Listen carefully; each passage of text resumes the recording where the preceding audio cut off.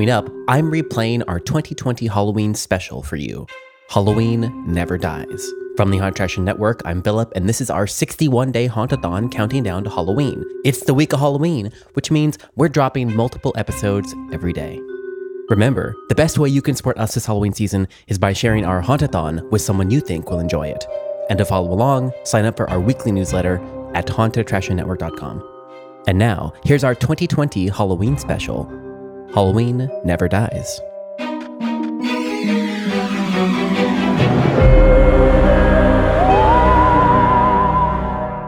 It is definitely the best day of the year, and today is all about that sweet, sweet Halloween nostalgia. Today's Halloween special is presented in 2 acts. In Act 1, you'll hear Halloween stories from issue 28 of Seasonal Entertainment Source magazine. These stories were performed specifically for this Halloween special. In Act 2, we examine why haunters love Halloween with a collection of short stories from the people that you've been listening to on this show in the past month.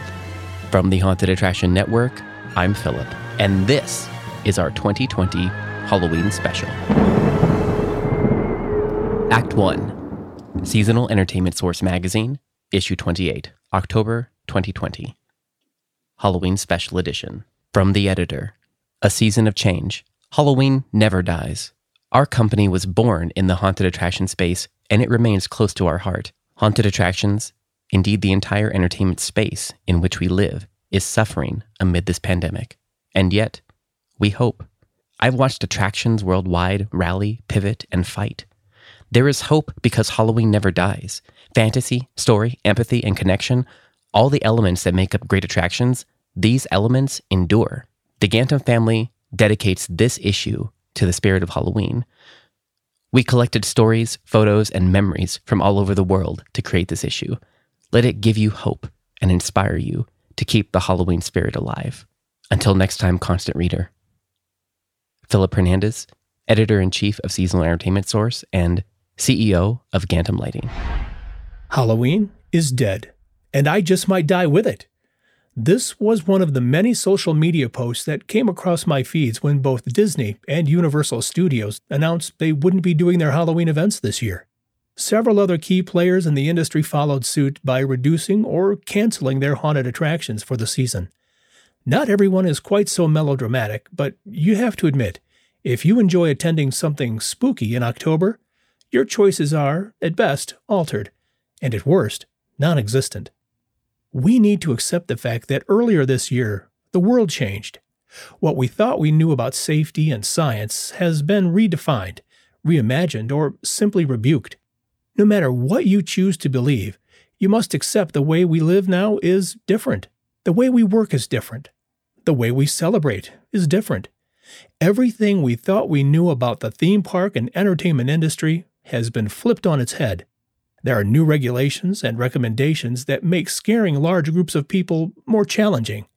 But is it really the death knell for Halloween? To answer this question, I decided to look back at Halloween's past. I admit, the main reason I chose to jump in the Wayback Machine was to escape into happier times.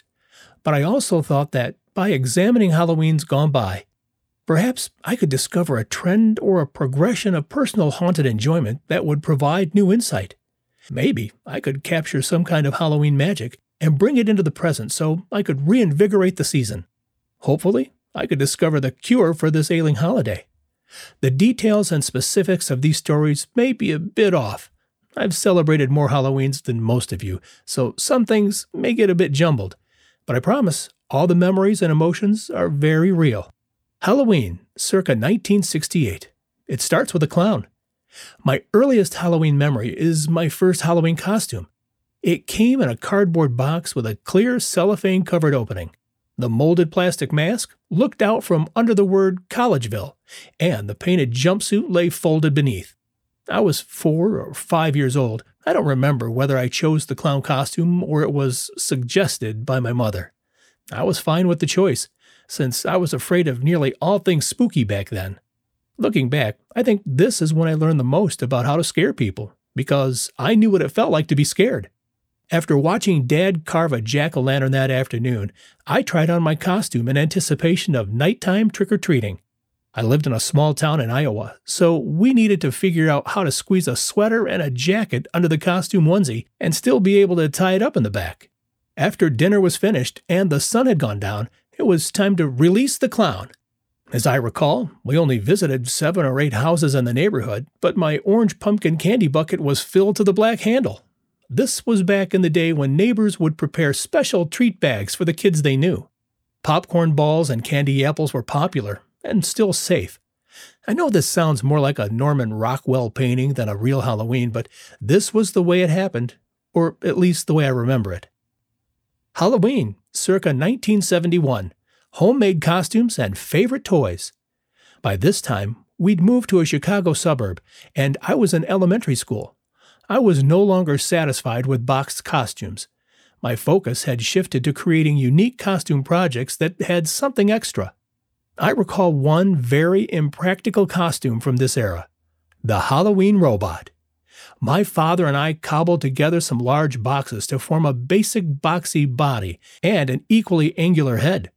After spray painting the entire monstrosity orange, we added a door in the front that I could open to receive candy. And there was an erector set series of gears and wheels I could activate by hand from inside. This design would have been ingenious if I had 4 hands and only needed to wear this costume for about 10 minutes total. On Halloween night, I barely made it to the end of my block before turning around and heading home to change into the always popular backup costume. A vintage witch's mask with a black cape. It was far less creative, but at least I could walk. Another early grade school creation was based on one of my favorite stuffed animals at the time. A small orange monkey named Ace. He was a skee-ball prize I had won in Atlantic City, so I wanted to include the initials A and C in his name. I have no idea where the E came from.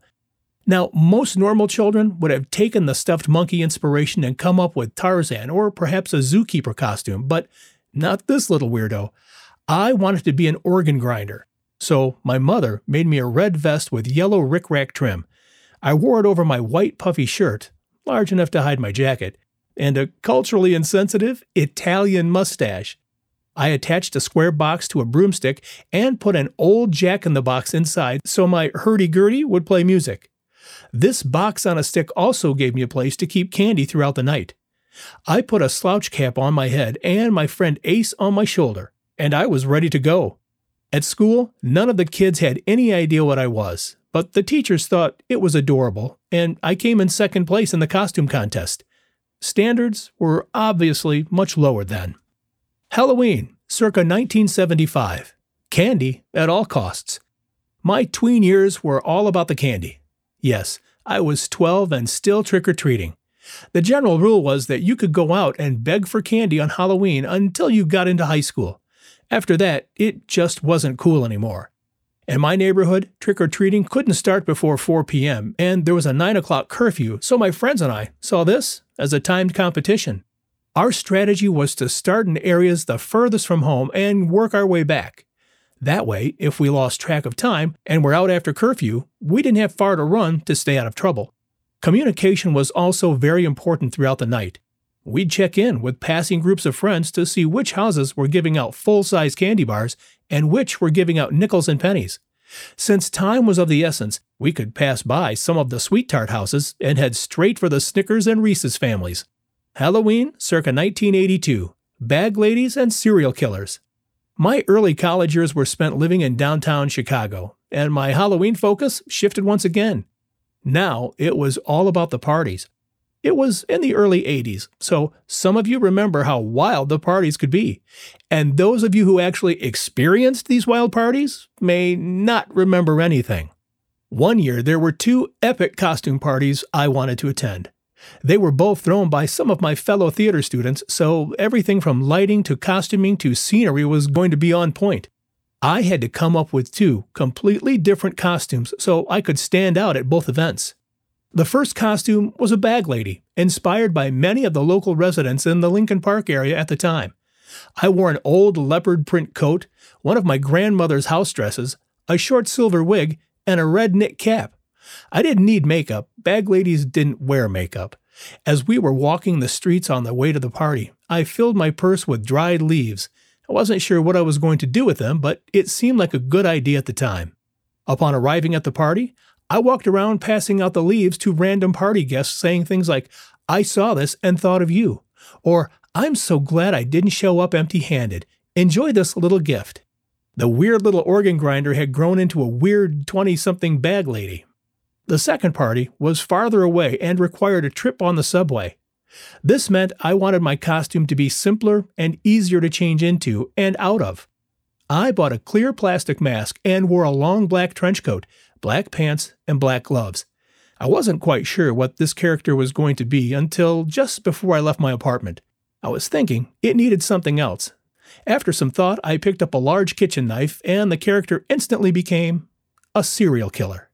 I spent the entire night silently lurking behind party guests with the shiny knife low but in plain view. No one knew who I was, and I liked it that way. My roommate even commented the next morning he was sad I missed the party. Looking back, I'm surprised I wasn't kicked out, beaten up, or arrested. Halloween, circa 1994, the other side of the door.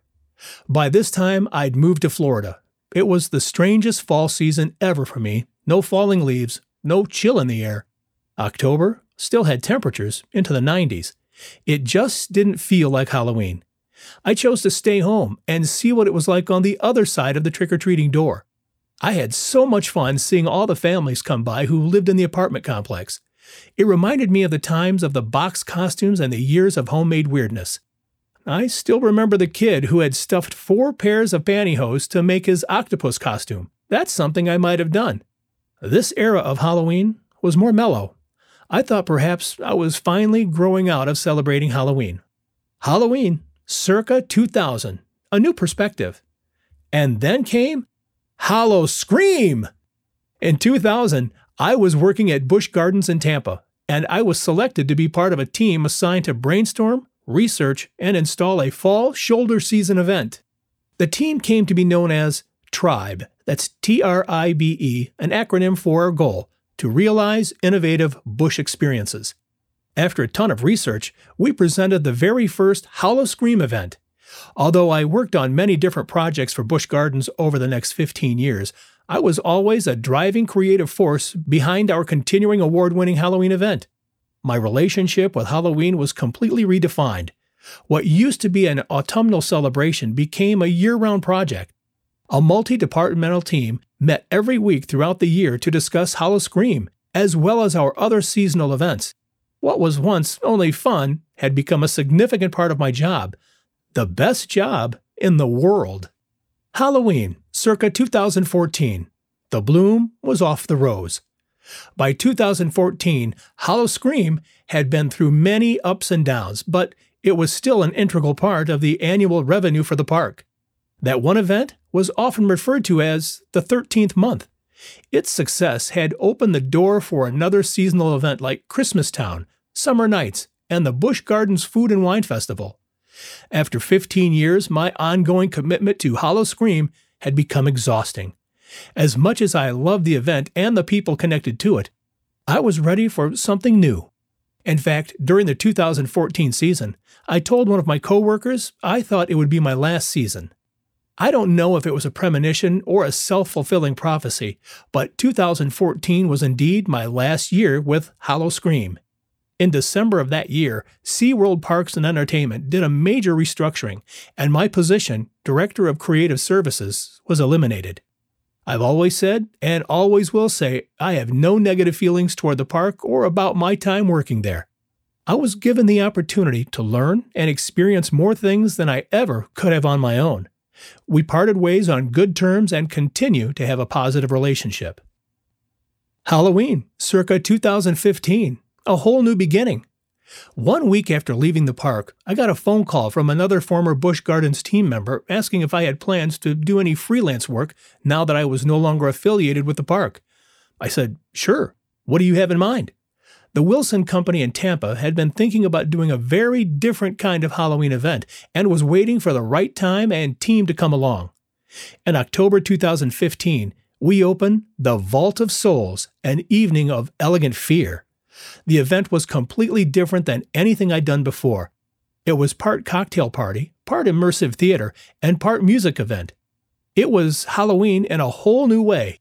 For the next 3 years, I spent Halloween in a vintage tuxedo, sipping gin cocktails and occasionally reading sinister poetry I had written specifically for the event.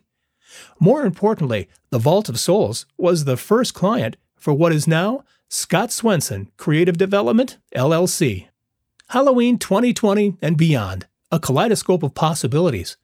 Since forming my own consulting company, I've been able to help transform an outdoor history museum in Edmonton, Alberta, Canada, into the incredible Halloween event, Dark. I've been part of the team that each year transforms a World War II cargo ship into the floating haunted attraction, Undead in the Water. I've consulted on family-friendly, spooky events for Zoo Tampa and the Florida Aquarium, not to mention numerous shows and events for theme parks, museums, and zoos that have nothing to do with Halloween. And 2021 looks even more promising. So, what does this mean? Why have I taken you down this winding path of Halloween's past? Well, my purpose is twofold. First, I want to spark some fond memories you might have from the many years of candy corn and latex masks in your past. I want you to think back to your first Halloween costume and relive opening or visiting your first haunted house. I want to remind you of the reasons Halloween is so important to us. We all need a happy moment right now. Secondly, and more importantly, I want to demonstrate that Halloween isn't dead. It's just different this year, which, based on these stories, is the way it's always been. It's every phase of my life. My relationship with All Hallows Eve has been radically diverse. From store-bought costumes to rampaging through my neighborhood in search of candy, from answering the doorbell and laughing with children to sipping cocktails and reading ghost stories, Halloween has never been the same, and that's what makes it so special. The holiday itself is about exploring the unknown and experimenting with identity. It's about facing our fears and embracing them as entertainment. Halloween in 2020 doesn't need a cure because it's not sick. It's just ever-changing. Those who want to celebrate the season will find ways to do that, and the next chapter will be written. Don't panic, just pivot. Scott Swenson, Remember When? A Personal Halloween History. Growing Up Weird by Lindsay Gwynn Robbins. Growing up, I was the weird kid. You know the one. How most of you probably were the weird kid too. Always a little too loud, too strange, too much for the space I was in, like a mongoose with a kazoo. Of course, I pretended to be normal, like you do when you aren't. I tried hard, pulling on normal every morning. A too small wetsuit of social constraints that made my stomach ache and my chest hurt, knowing I fooled exactly nobody. But for a few hours, on one glorious night every year, I was allowed to shuck normal and try on something else. A magical evening of possibility and transformation. I usually started thinking about my costume around Valentine's Day, doodling bats and pumpkins on the cut paper hearts, adding spider webs and broomstick witches to the shamrocks, ghosts instead of stars on my flag. Every other holiday was not Halloween yet. Most of my friends wanted the licensed, glamorously crinkly store-bought costumes, or insisted they were too old to dress up, and then panicked and pulled clothes out of the toy box 10 minutes before they left for trick-or-treating. I'd rush through the brightly colored packages at the store, flipping through rack after rack, only to be perpetually crushed when they didn't have whatever specific oddity I'd settled on.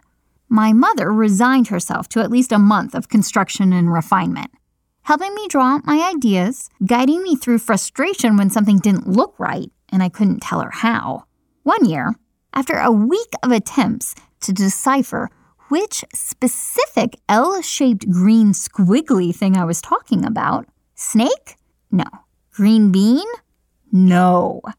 I finally turned up on the porch reeking of broken tomato plants, a caterpillar carefully held between dirty fingers. Oh, she said, as I pointed out how it could stand up like a little round centaur, half caterpillar, half another caterpillar. I see. Go get your wagon. I think we can use that. And bring me my gardening hat, will you? Elated, I left her holding the bug as our neighbor strolled up the walk with a grin and a handful of smashed tomatoes. She did figure out how to sew that wagon to my backside, so I had a proper tail trailing behind me. Of course, it banged into the back of my legs on every step, and its wheels squeaked, making me the loudest caterpillar of all time. And no matter what hot mess I looked like on my most favorite of holidays, I was going out in it. For that one night, I didn't feel like I was wearing a costume. I felt like I could actually be me, even if that me was a fat green tomato hornworm at the moment. And nobody told me to stop, to hush, to sit still or be quiet. Even swaddled in a painted sleeping bag, stuffed with plastic shopping bags and old sweaters, sweating my ass off, I could finally breathe. I was the weird kid, but on Halloween, everybody's the weird kid. Halloween is Sacred by David D. Jones. A solitary Jedi, clad in simple brown hooded robes, steps into cool mist-swirled night, listening to the murmurs and hootings of nomadic untold horrors and heroines, broken with the pleading demands, trick or treat. I untangle the edges of my Jedi robes from a spiky pyrocantha hedge and grip my pillowcase and lightsaber with excited fingers. 2 paths lay before me, 2 destinies, 2 unknown outcomes. Both paths are lined with LA's fall haze, blooming smoggy St. Elmo's fire around streetlights as our Jedi hero breathes in. A deep breath, tinted with scents of burnt pumpkin flesh and wood smoke, indicates our hero, me, has decided which of the life-altering paths he will take. I will go to the bully's house on the right first. Come back finishing with the Stevenses on the left, who buy tons of candy and won't run out. So do all epic adventures begin on this one perfect night. In 70s Southern California, Halloween was a threshold event, just as it had been for thousands of years all over the world. It was still the thinning of the veil, and the familiar grown unreal as Halloween smacked into your body. It turned your breath visible as the days shortened and evenings cooled. The fall inversion layer combined with LA's smog turned the rarely seen moon into a gigantic blood-red herald that you only get with the very best of apocalypses. It was loud and out of place, the whole world screaming into your senses that change was in process, things were different, and boundaries were in flux. And here, Halloween was the marker. It was the night between the seasons, the night of walking between worlds, the night only strangers roamed, and you became something you had never been before. Monstrous or heroic, you donned your new skin, representing some part of you, newly emerged or quietly hidden. So as a kind and skilled Jedi, weightless pillowcase in hand, with the future of promise, of hopefully almost bursting with the sucrose weight by evening's end, I began my journey, facing the most difficult house first. Our next-door neighbors were bullies to the core, from the youngest child to the frequently drunk parents. When you heard the mother's scathing shouting outside, you ducked behind bushes or corners so that you wouldn't be the next target of her ire. But she could also rise to infrequent acts of generosity and kindness. It was worrisome to a child, never knowing which you were going to encounter. Both versions live behind that face, and the tension of guessing who would emerge somehow always made it worse. Their house was also the one on our street that really went all out for Hallows, emblazoned with one of those very rare black light bulbs, and the mother dressed as an evil witch, towering haughtily over a dry, ice-filled pasta pot, which played the role of ancient iron-encrusted, bubbling cauldron of evil. Walking up to the front door, trick-or-treaters merging like lanes of traffic, She shrieked and cackled, saying we were the most wonderful children she had ever seen. Whatever inner demons they wrestled with had fallen away.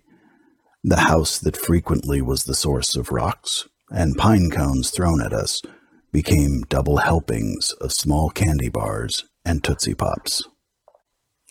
Back among the maze of suburban streets, trick-or-treaters formed tribes and cabals that coalesced and dissolved among Brownian chaotic motion of children's fleeting demands and impulses. Groups of loud laughter and acquaintances broke up at street corners with new impulses or remembrance of promises to be home on time, only to collect stray individuals and become a new mass of stranger/best friends, and then doing so again at the next block or cul-de-sac. I found myself walking with Quan, a local tough kid dressed as Luke Skywalker, to offset my elegant Obi-Wan Kenobi, as we slipped from house to house debating the strategic viability of going straight up and down the block versus the zigzag approach. We found safer conversations than we had at school. I heard that they were giving away full-size candy bars off Marguerite. You saw The Exorcist? How? What happened? Pete's dragon sucked. Close Encounters was cool. You think aliens look like that? We parted ways after we viciously fought side by side against taller, unknown Darth Vaders from a different neighborhood. Towards the end of the evening, for 3 precious blocks, I trick-or-treated with Denise, the older sister of a family who had recently moved up from Mexico. She was shy, went to a different school, but we ended up walking close together, grateful for the excuse of small talk that night afforded us. Up and down the cooling, overcast streets, houses and landscape mutated and loomed darkly with altered perspective, becoming far more mysterious and shrouded than when I passed them twice daily for school.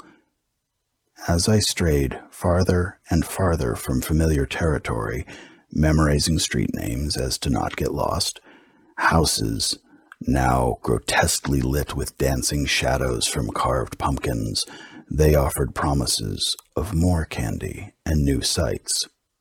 The warnings of stranger danger gleefully tossed aside as each new knocked door introduced me to people who lived near me during the day, but were merely passing staging and scenery. Now, I got to peer into 100 different windows and entryways, families and lives. Attractive older girls home from college in cheerleader outfits saying how amazingly handsome I was lit thrills and tingling sparkles inside me. The numerous mothers who answered the door in full, tight leopard outfits with smoke-filled parties going on behind them, which was explained by my brother years later that our neighborhood was way more into key parties and swinging than I was aware of. Oh, Mrs. Myers, I never knew. The rich, swirling, gold, blue, green 1970s wallpaper of the family that smoked dark cigarettes and handed out tiny hard candies with letters that looked like English spilled on a floor. The older couple who made us all stand inside their foyer and take a picture of us with a camera on a tripod, hoarding evidence of Halloween's past from fading memory. The young brothers peering from behind their mother, whose opened pillowcases and strategic piles of candy on the entryway floor indicated that they had returned from an earlier trick-or-treat wave and were now deep in negotiations as serious as anything that happened at Camp David. I was caught in watching the social hierarchies of my little world collapsing as class, skin color, accent, religion, and all the meaningless ways we organize ourselves fell away. Wearing a costume signaled that you agreed to join in the play of this magnificent night, which offered limitless adventures, discoveries, rewards, danger, and excitement. How delicious was this night that equalized all, recasting the mundane as frightening with all of Halloween's specific rituals and affects. It dismissed, for one night only, the ironclad rules of don't talk to strangers, be home before dark, never take candy from a stranger, don't knock on a stranger's door, beware of people dressed weirdly, no eating candy late at night, don't play with your food, and especially, don't carve faces in food items using a sharp kitchen knife. On Halloween, you can't judge a book by its cover. This was the era of designer jeans and identity clothing. Polo, Lacrosse, Vanderbilt, Jordache, members only, and oh, so many bell-bottomed pants, each declaring who you were and your place. On Halloween, that evaporated in the mist. You couldn't tell anything about your fellow celebrants by looking. Everyone was masked and indistinguishable, so you had to talk to them. And everyone was a possible friend. My memory of facts ends there.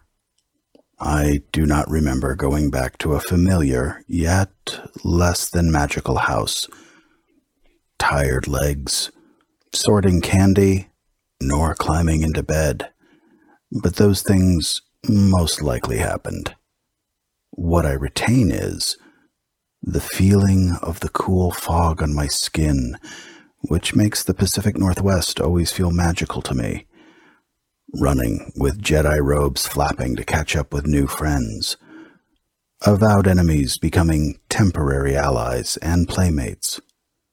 What was probably my first attempt at courting a girl while walking with her late in the night. And peering into the houses' lives taught me how other families interact and other ways of living. Halloween created a perfect night that gave me glimpses of the future of who I was and wanted to be. It was evidence that the ritual of Halloween gave hope and unconscious belief that everyone could be kind, playful, beautiful, terrifying, and fascinating. People are worth the time invested in asking questions and finding honest, unabashed common ground and new ways to communicate and play. And given the right time and place, magic could sparkle in the air with the promise of startling delights, rewards, and adventures, if you were brave enough to come play. Halloween is sacred. Halloween is life-changing. Halloween deserves to be protected. Halloween is the one night we feed the strangers who come to our door. Halloween is the one date every adult and child across continents agrees to play the largest friendly game ever. Halloween is the one night every child is safe. Halloween is the only date we called Hallowed Eve or Holy Night. Halloween is the one holiday we agree to be kind and forgive each other, even pranks. Halloween is the one night we become the people we strive to be, kind, playful, and generous. Now, Halloween is coming, and the earth changes in response to its arrival. It is always a feeling that you hold deep down inside you. We acknowledge it with emerging sweaters, long pants, and orders of pumpkin spice everything.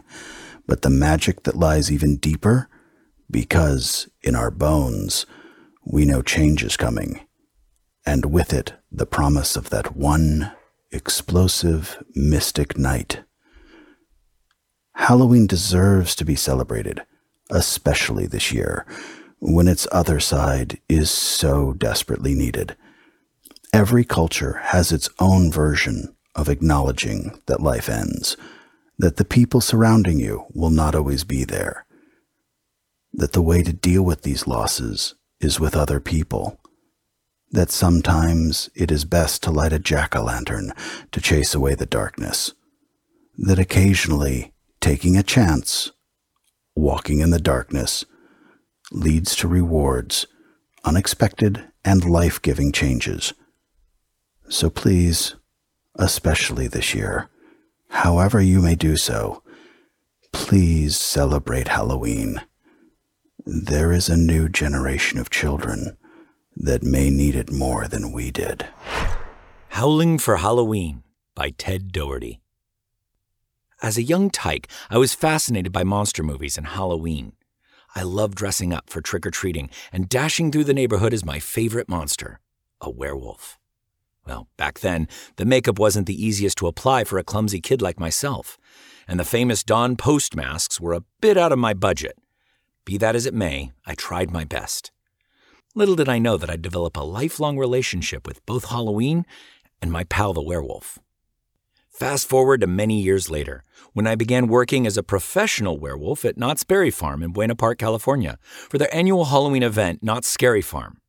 I felt so lucky to dress up as my monster of choice, and instead of going from one house to the next demanding candy, I terrorized thousands of screaming guests each October. My inner werewolf was overjoyed as he was let loose to celebrate Halloween for an entire month, not just one night. And now, I consider myself blessed to work on Halloween all year long for seasonal events and attractions. I think my passion for werewolves and all things macabre stays well balanced as I write and direct for this dark little corner of themed entertainment. While working on these various events, I constantly remind myself of that kid who had blotches of hair glued to his face, wearing oversized plastic glow-in-the-dark fangs, and excited beyond belief to go out into the night and get that candy. I also continually recall the shrieks and laughter from all the Knott's Scary Farm guests I scared. It's my job now to create these types of positive memories for guests of Halloween attractions. There's a deep-rooted desire in some folks to have fun by partaking of the thrills that monsters and Halloween offer. Lord knows I'm certainly one of those people. Admittedly, and far more selfishly, I consistently reminisce about these memories because they help keep my monster spirit alive. Every October 31st, no matter where I'm at, I reflect on that exceptionally good friend of mine, the werewolf. He's been my companion throughout the years, and together, we celebrate Halloween and share that passion with as many guests as possible each and every October. Happy Halloween. Halloween is more than just a favorite holiday or season for us at Epic Entertainment Group. It's the season that so much of our energy and attention is focused on year-round. It's when we get to see all of our plans and visions come to life. And when we get to revel in that rush of adrenaline as we hear the screams of excitement from guests echoing throughout our attractions. But most importantly, it's the time when our haunt family is back together, working grueling hours, overcoming impossible obstacles, and pouring every ounce of energy into creating kick-ass immersive experiences for our guests. To say that it takes an army to pull off what we do would be an understatement. And we are incredibly fortunate to be able to work with an army of absolute rock stars across all departments and functions. They are the heart and soul of everything we do. While 2020 is surreal and difficult and heartbreaking in so many ways, for those of us who are not operating this year, it has also given us an opportunity to reflect and to appreciate even more those who lend their talents and passions in such impactful ways. We look forward to getting back to work and to reuniting with our beloved haunt family for more epic adventures in 2021. Steve Sheldon and Charity Hill, Epic Entertainment Group.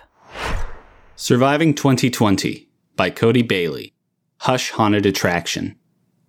2020 has been tragic and devastating. Empty chairs swell dinner tables as families feel the loss of over 200,000 Americans. Over 100,000 small businesses have closed their doors for good, destroying the life's work of hardworking, middle-income Americans. This devastation echoes in the entertainment industry and haunted attractions as we face mandatory closures and capacity restrictions. But there is a way forward. It depends on your resiliency and ability to innovate. I've felt lost and scared often. This year's challenges are enough to knock the drive out of any business owner. Yet, I remind myself that I've been down this road before, and I assure you, my fellow owners and operators, that you will survive this. In 2018, a fire incinerated my year-round FEC. 3 years of work turned to ash. It was a total loss, but it forced me to pivot to what was the best path forward. We rebuilt the facility into the new home of Hush Haunted Attraction and saw tremendous increases in attendance. We continue to pivot by adding on a full bar and gastropub, axe-throwing venue, and themed special event space. Our ability to pivot and remain focused allowed us to rebuild a better, unique facility. Surviving 2020 will require the same resilience and innovation. As attraction operators, we already deal with extensive health and safety requirements, rowdy guests, actors, and changing cultural tastes. We have the expertise to outmaneuver this pandemic. We can survive this uncertainty by leading. Your ability to remain calm and decisive is what will drive your success. Home haunters are known for their resourcefulness and creativity. No matter what the obstacle, we'll find a way around it. We love turning nothing into something. Actually, that pile of junk in the corner is the next hot prop. Even though I now operate a commercial haunt, a love of home haunting has never left me. We home haunters find ways to work within a small budget while creating a unique and impactful atmosphere with simple scares and a passionate team, even if only a team of 1 or 2 that just loves to see people jump.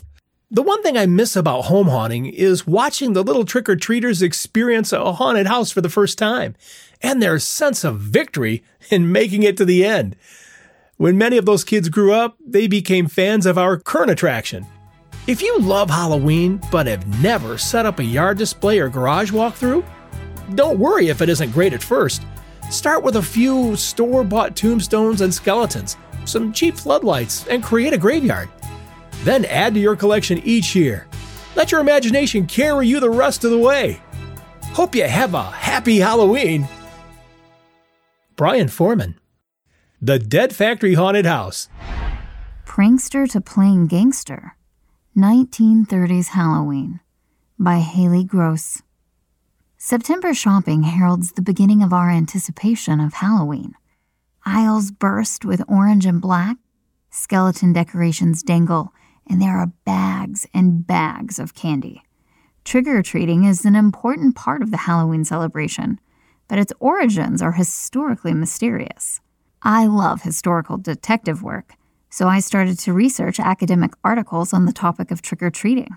I found an article titled Gangsters, Pranksters, and the Invention of Trick-or-Treating, 1930 to 1960, by Samira Kawash, which was published in the American Journal of Play. In her article, Kawash studied newspaper reports of Halloween and trick-or-treating during the decades from 1930 to 1960. Starting in 1927, there were mentions of trick-or-treaters described in terms of gangsters. This shows a fascinating combination of children's play merging with the history of the time to make a unique form of holiday fun, which has continued to this day as children choose Halloween costumes that emulate their favorite cultural heroes. The pranks children would often play in those early days were annoying to homeowners, but not actually destructive to property. Examples of these pranks were soaping windows or screen doors and tying cans to car axles. On November 1st, 1934, the Oregon Journal reported, quote, "Other young goblins and ghosts, employing modern shakedown methods, successfully worked the trick-or-treat system in all parts of the city." In Nevada, the Reno Evening Gazette, reporting on November 1st, 1938, described neighborhood children engaging in playful extortion. Quote, "Trick-or-treat was the slogan employed by Halloween pranksters who successfully extracted candy and fruit from Reno residents. In return, the youngsters offered protection against window soaping and other forms of annoyance." Gangsters and bootleggers were a massively popular topic of fiction during the 1930s and 40s. Children modeled the extortion of gangsters to play a game with the adults in their neighborhoods. They solicited for candy, with the implied mischief of the pranks above if neighbors didn't hand over the goods. These accounts give us a fascinating window into these early days of trick-or-treating and how this playful celebration gave children a fun activity where they could take on the role of power and kiddingly make demands of adults, which the adults submitted to for for one special night. The language used in the newspaper reports show that the adults of the time understood this new game and were amused, often playing along. Kawash's thesis is also supported by the earliest trick-or-treating activities on the west coast of the U.S., with mentions of such activity in the early 30s in Oregon and California, likely inspired by gangster lore made popular in Hollywood movies. I've observed that trick-or-treating is an American tradition. My mom is from the United Kingdom, and she said that when she was growing up in the 1970s, England didn't have trick-or-treating. Knowing of Kawash's connection of gangster pop culture to this Halloween tradition, I asked if gangsters were part of pop culture in the UK. She said they weren't, which further supports the American cultural invention of the celebration. We moved to America in 1992 when I was 8 years old, and I had my first experience of trick-or-treating. Since then, I've taken my little brother and sister on many trick-or-treating rounds, and we loved it. From its early days in the 1930s, trick-or-treating has given children a fun diversion, moving from pranking to playing with the flashy, dangerous, and powerful figure of the gangster. Even today, kids have the opportunity of trying on a role for the fun of it and being mischievous in a way that could be empowering. It's now close to 100 years ago that trick-or-treating developed, and I'd say it's here to stay. Although this year may bring new precautions, this is a tradition that's transformed over time, and it will adapt. In another 90 years or so, we'll have more trick-or-treat stories to tell and candies to trade. Making a Graveyard by Chris and Jeff Davis of the Davis Graveyard. How do we become so obsessed with Halloween that we dedicate months of time, hundreds of dollars, and the better part of our home to the transformation? It all started with our family and friends. We love Halloween, they love Halloween, we've always wanted to create an elaborate yard display, and so have they. And faster than you can say trick or treat, the plan is hatched. Next thing you know, they're spending every available minute at our home, transforming the garage, driveway, front yard, and house into your own vision of terror. From the moment we laid eyes on the house we live in today, we knew the destiny of the yard was to be the ultimate Halloween cemetery. It took several years to bring the dead and dying to life, but the dream has become a reality. For over 25 years, the Davis Graveyard has created a creepy-crawly yard haunt that attracts people of all ages. It's become a spectacle of specters we're all proud of. However, none of this would have happened had it not been for our good friends and family members who started us down this path, and the inspiration we felt from fellow yard haunters throughout the country. From our family of freaks, friends, and the grateful undead to yours, happy haunting from the DG. Hey everyone, you're listening to Matt Shenandoah, the creative director of the Haunted Fort at Fort Abraham Lincoln State Park in Mandan, North Dakota. Haunted Fort in the Halloween season has been a huge part of my life. I started haunting in college and as a fall job, and life as a haunter continued from there. The 2020 haunt season is going to be bittersweet. For me, on one hand, I'll certainly miss the fact that we will not be hosting the largest haunted attraction in North Dakota. On the other hand, this will be the first haunt season that I've had off in 18 years. I'm in part excited to enjoy October in a different way, but also I'm going to miss the excitement that came with creating and directing the Haunted Fort. Autumn is that time of the year immersed with change, changing colors, temperatures, weather, clothing. We know change is good, but with any change, there's a sense of loss as we continually move forward. Amidst this greatest change that many of us have never experienced, I encourage everyone to take this small break in the norm and use it to grow. Use this break to create new opportunities and build yourself up rather than tear yourself down. I'm going to rethink our haunt, its purpose, its mission, and value to our community. But most importantly, I plan to create Halloween memories with my kiddos and family, just as I have done for years for the thousands of visitors to the Haunted Fort. Don't just lie there dead and defeated. Get up, become a zombie, and push on. I've been asked frequently since we announced our postponement back in August. What am I going to miss the most not hosting the Haunted Fort this year? As most haunters know, the haunt season is a stressful time of year. Like many others, my work is not filled with dressing up and scaring visitors night in and night out, as many of my friends and family might think. As directors in this industry, we know the haunt season is actually filled with numerous deadlines to meet, piles of paperwork, endless amounts of problem solving. That's even before we open. But in the middle of all of that business stress, there are those moments that truly make it all worthwhile. I will miss looking out on the crowd of smiling visitors each evening at the Haunted Fort, waiting to enter, anticipating the scares, excited to see what we have in store for them this year. I will miss the sound of laughing after a good scare as I listen from the staff corridors. I will miss the unmistakable smell that Haunted Fort has. I think every haunter knows the smell of their haunt. I will also miss the smiles and energy of our actors, volunteers, and staff that have worked tirelessly each evening to create the essence that makes Haunted Fort. For many of us, this will be a different type of Halloween season. But in the end, we need to remind ourselves that Halloween is not just a season. It's not just a day highlighted on the calendar. Halloween is a state of thinking. It's a celebration of all things scary that make us go jump, run, and scream in the night. Halloween is much more than just one season in 2020 when life got a bit crazy. Halloween is very much alive in the lifelong memories created at the various haunted houses, corn mazes, pumpkin patches, hay rides, and of course, the Haunted Fort. Happy haunting, everyone. I have been truly fortunate to work extensively in the haunted attraction Halloween industry for 30 plus years, designing, directing, supplying, or performing in shows around the world. The haunt that fueled my passion and love for horror entertainment was Terror on Church Street in Orlando. This was the first large professional haunt that I was a part of. Head makeup, character designer, and performer lead. And it changed my life and career. Terror was an incredible unique show, running every night year-round for 8 years. And it raised the bar of haunted attraction entertainment everywhere. The huge success of this show was due to an amazing director, David Clevenger, and an incredible cast and crew.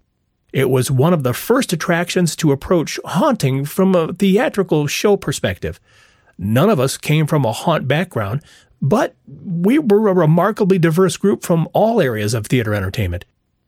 Terror was where I was able to hone my skills in makeup and special effects and attraction design and operation, and it spawned my own company, AEO Studios, which was originally formed to support the makeup and special effects side of the show.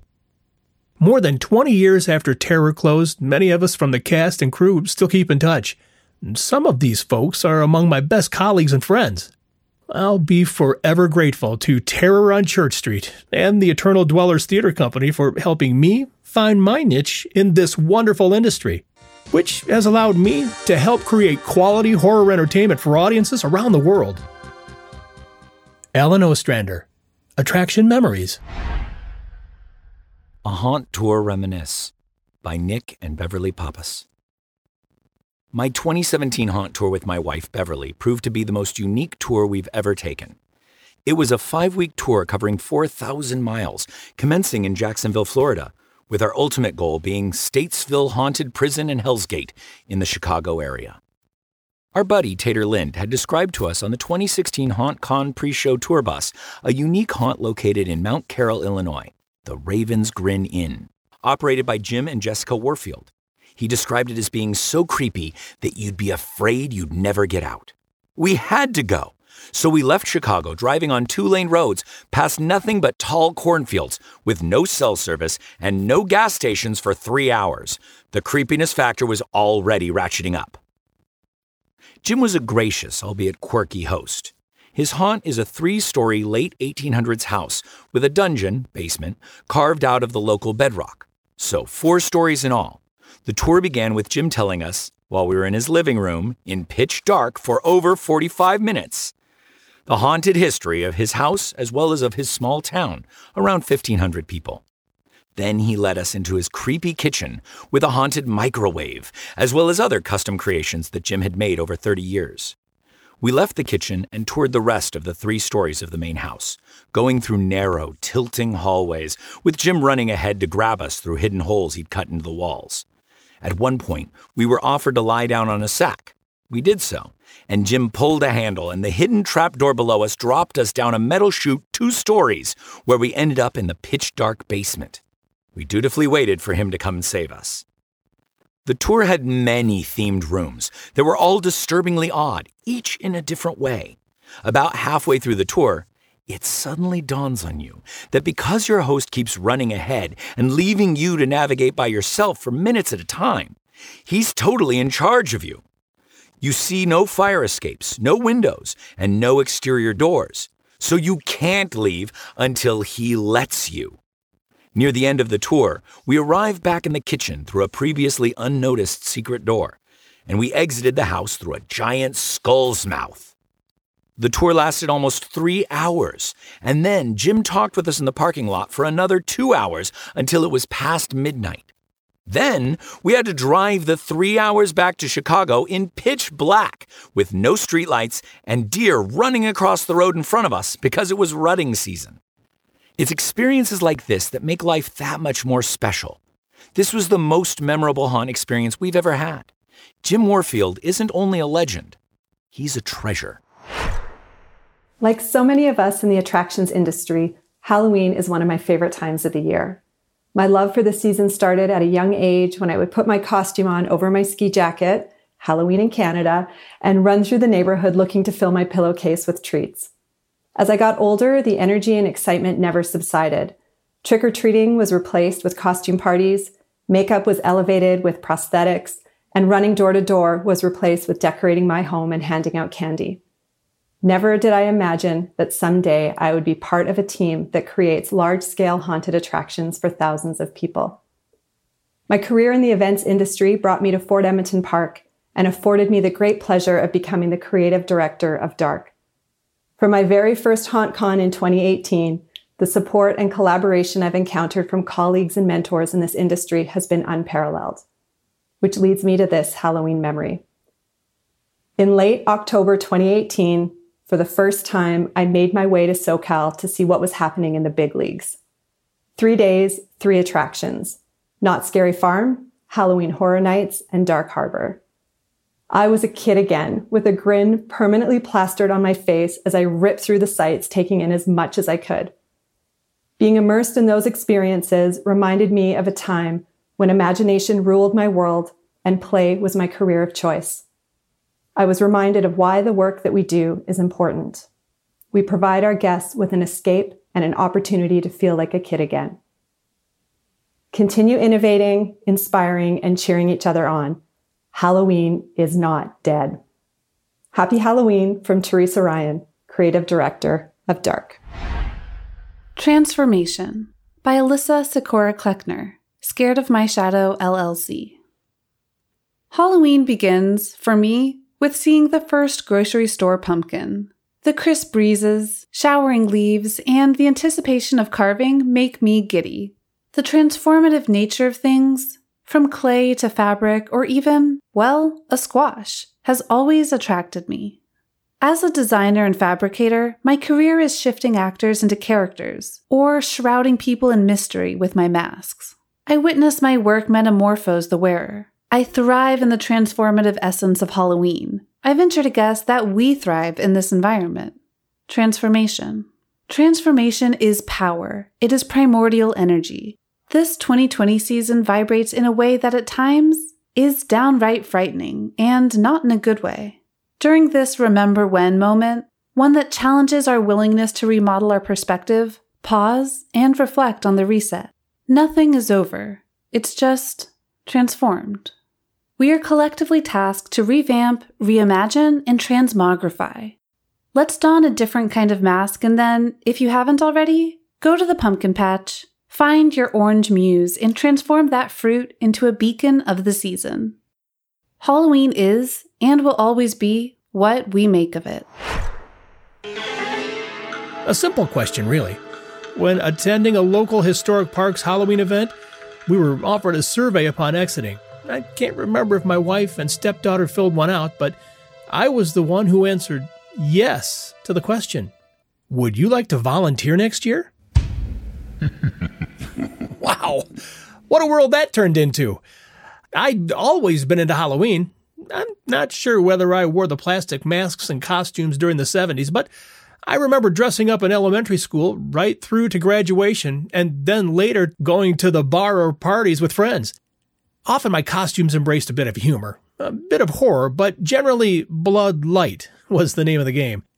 Volunteering at Fort Edmonton Park in Edmonton, Alberta, Canada the very next year, I ended up requesting and getting the role of an undertaker. There was a long jacket and a hat for me to wear.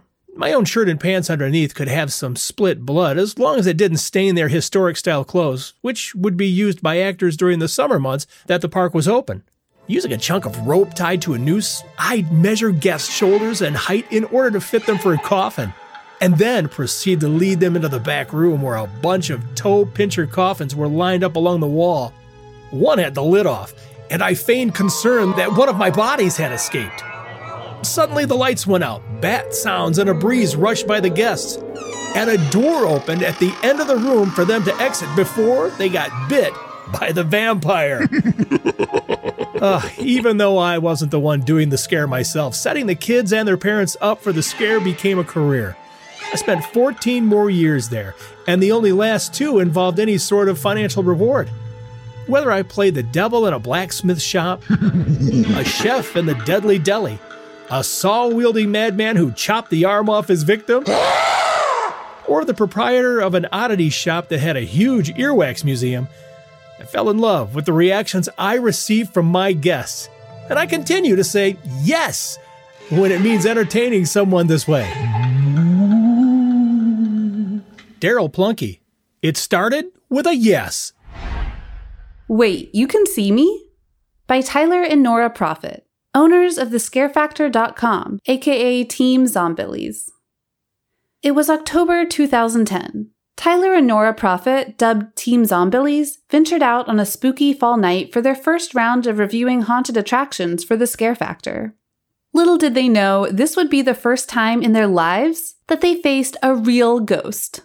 The haunt hit list for the evening included Baxter Avenue Morgue in Louisville, Kentucky. For those who've never been, this haunt inhabits the building of a former morgue. Needless to say, it's creepy. As they wandered through the scenes, they found themselves in the presence of what appeared to be a ghost. She was moving, she was talking, she was floating, and she was transparent. Oh, but that's not all. After stopping and admiring this strange apparition, Tyler and Nora were slowly leaving the scene when this apparition spoke. Yes, she looked at them, beckoning, and said, "Where are you going?" At that moment, their jaws hit the floor, and they went right back to her scene and responded, "You can see us?" She giggled and replied, "Why, yes, I can see you." Holy crap! Why was this ghost talking? Why was she able to see them? Team Zombillies drove home that night discussing the ghost. What kind of trickery could possibly create this sort of thing? They decided to Google it. What else were they to do? They were amazed by what they found. This ghostly apparition was known as a Pepper's ghost. Whoa. They wondered how they could have been visiting haunts as long as they had without seeing one before. The world will never know, but to this day, they look forward to encountering more iterations of this wizardry in their haunted adventures. And that's it for Act 1. But don't go anywhere because we have an intermission show for you. First, we're going to play one of my favorite songs from composer Chris Thomas, and then Whispers of a Witch is back with their Halloween special, and you're hearing it here first. Oh, something strange awakes the dead in the cemetery. There's post-cremation anticipation stirring up in rest and peace.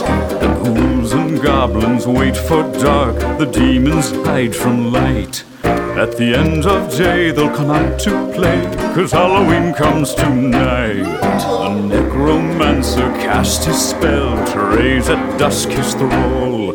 His witch's brew was made for you, and you can't get away at all. The vampires sleep the dawn away, no werewolves are in sight. But bat and beast this eve will feast, since Halloween comes tonight. The sorcerer's prepared a hex, might be his most powerful yet. And if you're cursed, don't be upset, it's just Halloween coming tonight. So carve your pumpkin out with care, put on your costume fast. But as you do so, be aware this day might be your last. The monster from beneath your bed is taken to the streets. He's had enough of dirty socks, and he's looking for some children to eat. While you're bobbing for apples, they're bobbing for eyes, which will eat on a stick all caramelized. They'll treat you with tricks, don't act so surprised, since Halloween comes tonight. Worms and spiders crawl inside from cracks within the floor. There's maggots, rats, and alley cats come to scratch at your front door. Ghosts and zombies come alive, oh what a frightful sight. The unholy things that sunset brings when Halloween comes tonight.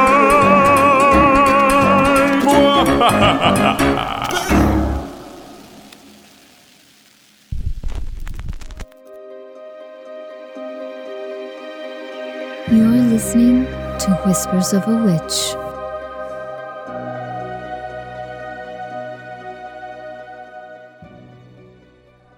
The Vampire by Madison Julius Calwine.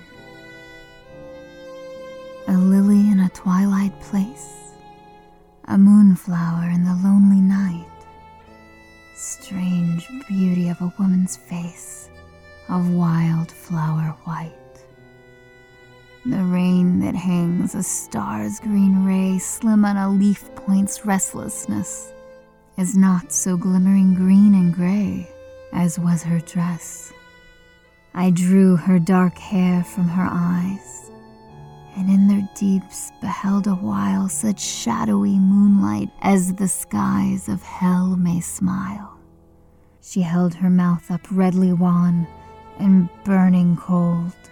I bent and kissed such rosy snow as some wild dawn makes of a mist.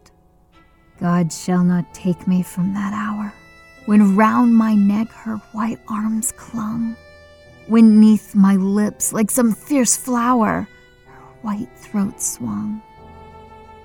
Or words she murmured while she leaned, which words she holds me softly by, the spell that binds me to a fiend until I die.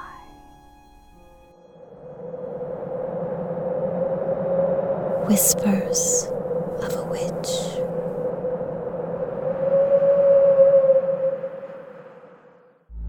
The weird sisters speak. William Shakespeare. Round about the cauldron go, in the poisoned entrails throw. Toad that under cold stone days and nights has 31 sweltered venom sleeping got. Boil thou first in the charmed pot. Double, double, toil and trouble, fire burn and cauldron bubble. Fill it of a finny snake, in the cauldron boil and bake. Eye of newt and toe of frog, wool of bat and tongue of dog, adder's fork and blind worm sting, lizard's leg and owlet's wing, for a charm of powerful trouble, like a hell-broth boil and bubble. Double, double toil and trouble, fire, burn, and cauldron bubble. Scale of dragon, tooth of wolf, witch's mummy, maw and gulf, of the ravened salt sea shark, root of hemlock digged in the dark, liver of blaspheming Jew, gall of goat and slips of yew silvered in the moon's eclipse, nose of Turk and Tartar's lips, finger of the strangled babe, ditch delivered by a dream. Make the gruel thick and slab, add thereto a tiger chaudron for the ingredients of our cauldron. Double, double, toil and trouble, fire burn and cauldron bubble. Cool it with a baboon's blood, then the charm is firm and good. Double, double, double, toil and trouble, fire burn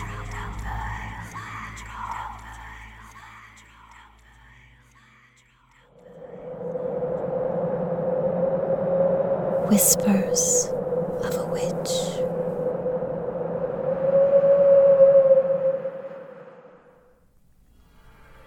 The Vampire by Conrad Aiken. She rose among us where we lay. She wept. We put our work away. She chilled our laughter, stilled our play, and spread a silence there. And darkness shot across the sky, and once and twice we heard her cry, and saw her lift white hands on high and toss her troubled hair. What shape was this who came to us, with basilisk eyes so ominous, with mouth so sweet, so poisonous, and tortured hands so pale? We saw her wavering to and fro, through dark and wind we saw her go, yet what her name was did not know, and felt our spirits fail. We tried to turn away, but still above we heard her sorrow thrill. And those that slept, they dreamed of ill and dreadful things, of skies grown red with rending flames and shuddering hills that cracked their frames, of twilight foul with wings, and skeletons dancing to a tune, in cries of children stifled soon, and over all a blood-red moon, a dull and nightmare sighs. They woke and sought to go their ways, yet everywhere they met her gaze, her fixed and burning eyes. "Who are you now?" we cried to her. Spirit so strange, so sinister. We felt dread winds above us stir, and in the darkness heard a voice fall singing, glowing sweet, heavily dropping, though that heat heavy as honeyed pulses beat, slow word by anguished word.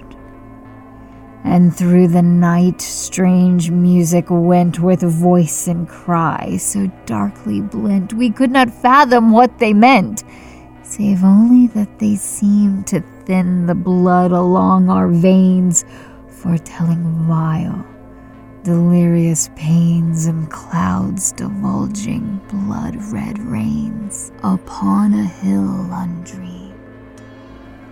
And this we heard: "Who dies for me, he shall possess me secretly. My terrible beauty he shall see and slake my body's flame. But he who denies me cursed shall be, and slain and buried loathsomely, and slimed upon with shame." And darkness fell, and like a sea of stumbling deaths we followed, we who dared not stay behind. There all night long beneath a cloud we rose and fell. We struck and bowed. We were the plowmen and the plowed. Our eyes were red and blind. And some, they said, had touched her side before she fled us there. And some had taken her to bride, and some lain down for her and died, who had not touched her hair, ran to and fro and cursed and cried and sought her everywhere. Her eyes have feasted on the dead, and small and shapely is her head, and dark and small her mouth, they said, and beautiful to kiss. Her mouth is sinister and red as blood and moonlight is. Then poets forgot their jeweled words and cut the sky with glittering swords, and innocent souls turned carrion birds to perch upon the dead. Sweet daisy fields were drenched with death. The air became a charnel breath. Pale stones were splashed with red. Green leaves were dappled bright with blood, and fruit trees murdered in the bud. And when at length the dawn came green as twilight from the east, and all that heaving horror ceased, silent was every bird and beast, and that dark voice was gone. No word was there, no song, no bell, no furious tongue that dreamed to tell. Only the dead who rose and fell above the wounded men, and whisperings and wails of pain blown slowly from the wounded grain, blown slowly from the smoking plain, and silence fell again. Until at dusk from God knows where, beneath dark birds that filled the air, like one who did not hear or care under a blood-red cloud, an aged plowman came alone and drove his share through flesh and bone, and turned them under to mold and stone. All night long he plowed. Whispers of a Witch never fails to get me into the Halloween spirit. And now for Act 2. In Act 2, we brought you some haunters from all over, discussing what their favorite Halloween memories were. Well, this is Brian Foreman from Dead Factory and Haunt Topic Radio. And what I remember as a kid growing up, maybe this is what scarred me for life as a haunter, is there was this one guy that always had this Dracula coffin in his garage. And I was always so scared to go up there. And one year I finally built up enough nerve to go up there. And of course he jumps out and Happy Halloween, all this crazy stuff. And of course I didn't get the candy. I just freaking took off, just running down the street. But after that, I just continued to go back and really started, realizing that, hey, this is really just a guy in a costume and a coffin, and whoa, it's, this is really cool. And how do I do this? And then I started looking at the props that he had. And so that point in my life could have been, the day that I said, man, this Halloween thing's pretty cool. But that's one of my earliest memories of Halloween. Happy Halloween from all of us at Fear Factory in Salt Lake City, Utah. Hi, my name's Ernie. My haunt this year is the Gray Phantom, which is located here in Norwalk, California. Halloween is the best time of the year. It really is. It brings everybody together. I feel like more so than Christmas, which a lot of people are probably going to hate me for. But, I said it. It's done. We have to go with that now. So honestly, I've seen people from high school that I haven't seen in 10 years. I decided to come and check out the display last week. Like, that's something that you can't get, just by telling them on a regular day basis, hey, you want to hang out? They came to see something that I made personally. So it really is the best time of the year. And it really makes, like I mentioned, it really makes me come out of my shell and makes me feel like definitely, there's something in the air. My favorite Halloween memory would be when I dressed up as Godzilla when I was like 7 years old. No one knows that, but that's a funny story. My mom made me the costume of Godzilla, and it had like the full head made out of paper mache, and it had like this full padded like green suit to it, and it had a tail.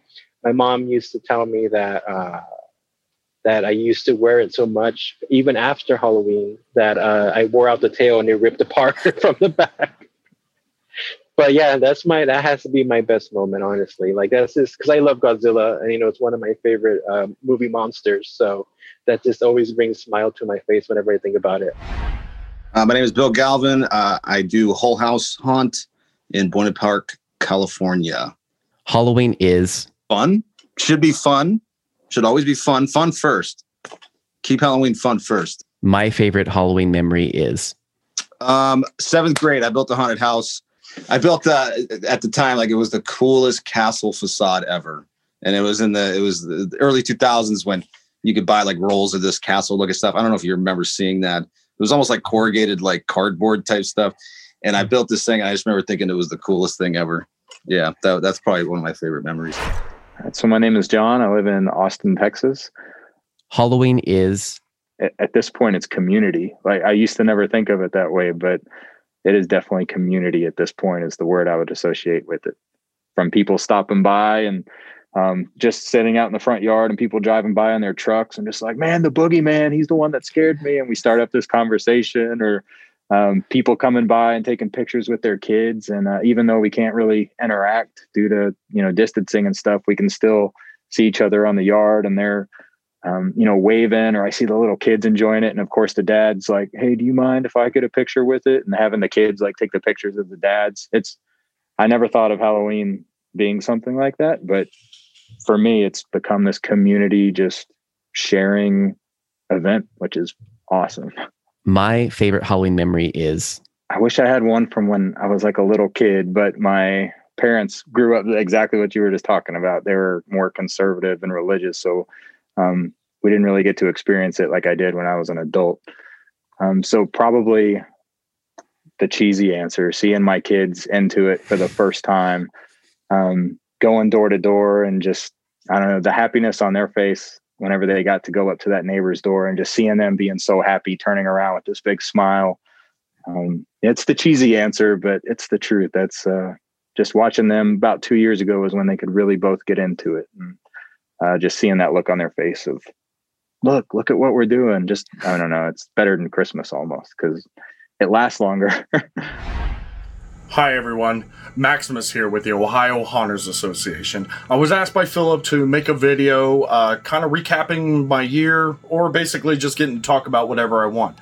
And I wanted to talk about my year. It's been an odd one. After the last haunt season, I'd started getting involved in musicals and plays, and was doing that through the John Legend Theater here in Springfield, Ohio. And I was also getting involved with another musical with the Clark State.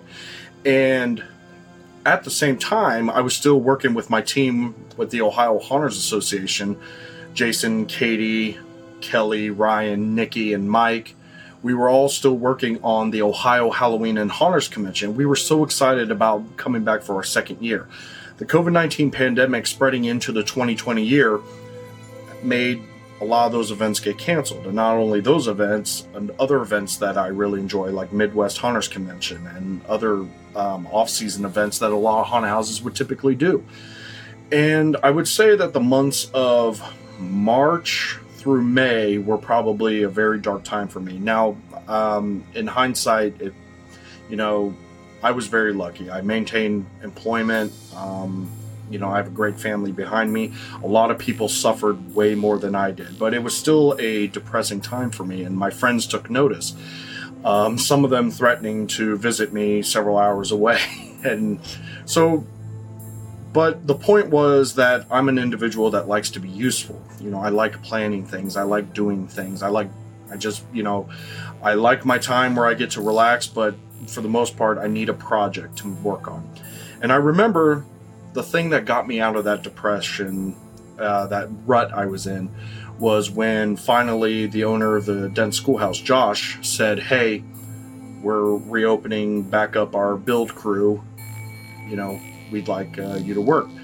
And so that was something I got to look forward to, and going back and working on the sets and detailing things and, building, being a part of building new sets.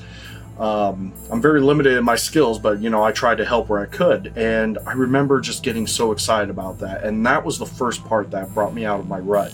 From there, through the Ohio Haunters Association, I had the idea of making some videos to talk about which haunted houses would be opening. And that was a long process of going through every haunted house I could find in Ohio, finding out if they were opening, and recording the video and getting all the editing done with a video editor I know. And because of those videos, it caught the eye of Philip, and so he asked me to come on weekly to talk about the Ohio haunts. And it has been such a pleasure to be able to collect news from different haunted houses in Ohio and be able to share it on the Haunted Attractions Network. While at the same time, I'm still acting at the Dent Schoolhouse as well. So it's just been such a great year, especially I got to visit way more haunted houses than I normally ever get to. And it's amazing to be able to go to these places and meet the owners and see these wonderful pieces of art. I like to call haunted attractions art. I think that these are wonderful pieces of art that they work so hard to open. And I could see the happiness in their eyes, because so many of them were scared of this year. So many of them didn't know if they wanted to invest the money in opening and then see either they get closed down, or the big fear even was that no one would come out. But by the time I would see them, everybody was having record-breaking attendance. And seeing these haunted house owners, especially one out in Dayton who opened for the very first year, had people coming out and seeing their dreams get realized.